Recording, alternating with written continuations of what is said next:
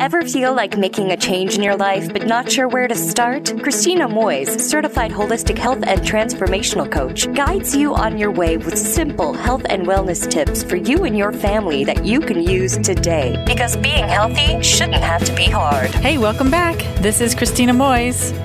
If you suffer from inflammatory bowel disease, irritable bowel syndrome, diarrhea, eczema, weight loss problems, urinary issues, or allergies, then this episode is for you.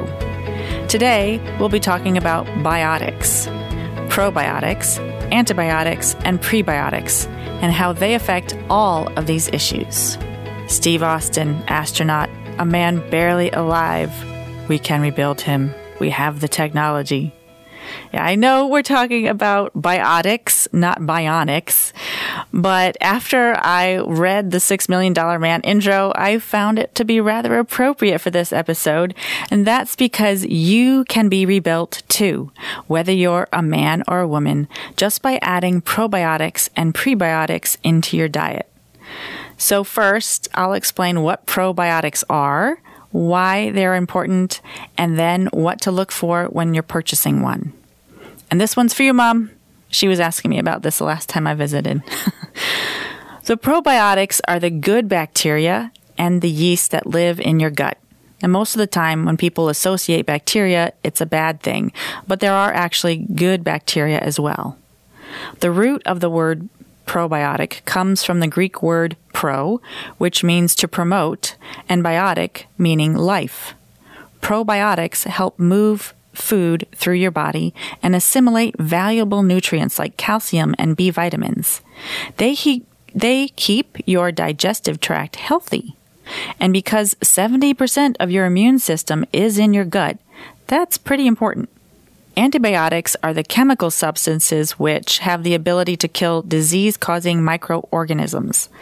They are effective against bacterial infections, not viral infections. So don't take antibiotics for viral infections. The problem is that while antibiotics are effective in killing off bad bacteria, they're also going to kill off any of the good bacteria in your gut as well. And they may also be responsible for adding to your abdominal fat.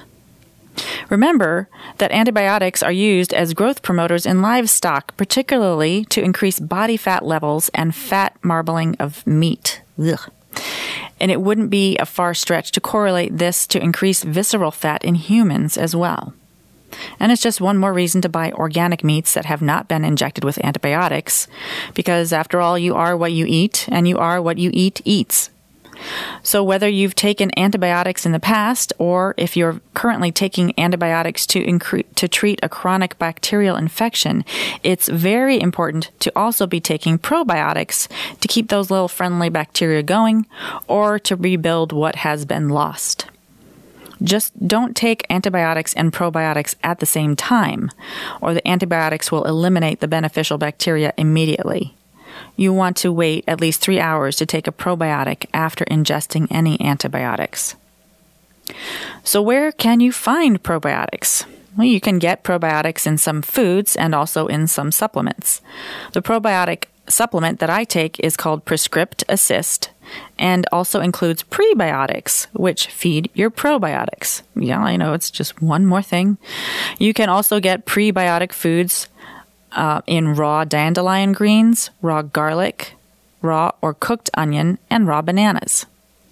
And some examples of probiotics in foods are yogurts and kefir, which is kind of like a drinkable yogurt in texture. Fermented foods like sauerkraut, not the canned kind, kimchi, miso, and kombucha tea. And don't worry if you've never heard of some of these foods. I hadn't either before I became a health coach. But most can be found in your local grocery store.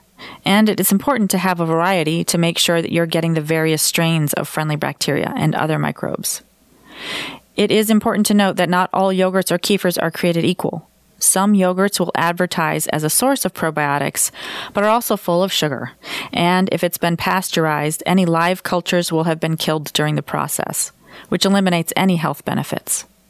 For a complete description of what to look for, please visit my website at supersimplehealthy.com/downloads and look for the list called Probiotics Review.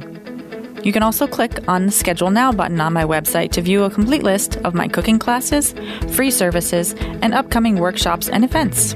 Until next time, keep it simple, be healthy. You've been listening to Christina Moyes and the Super Simple Healthy Podcast. This has been your Healthy Bite of the Day. Please subscribe on iTunes and hop over to supersimplehealthy.com for more super simple tips and information.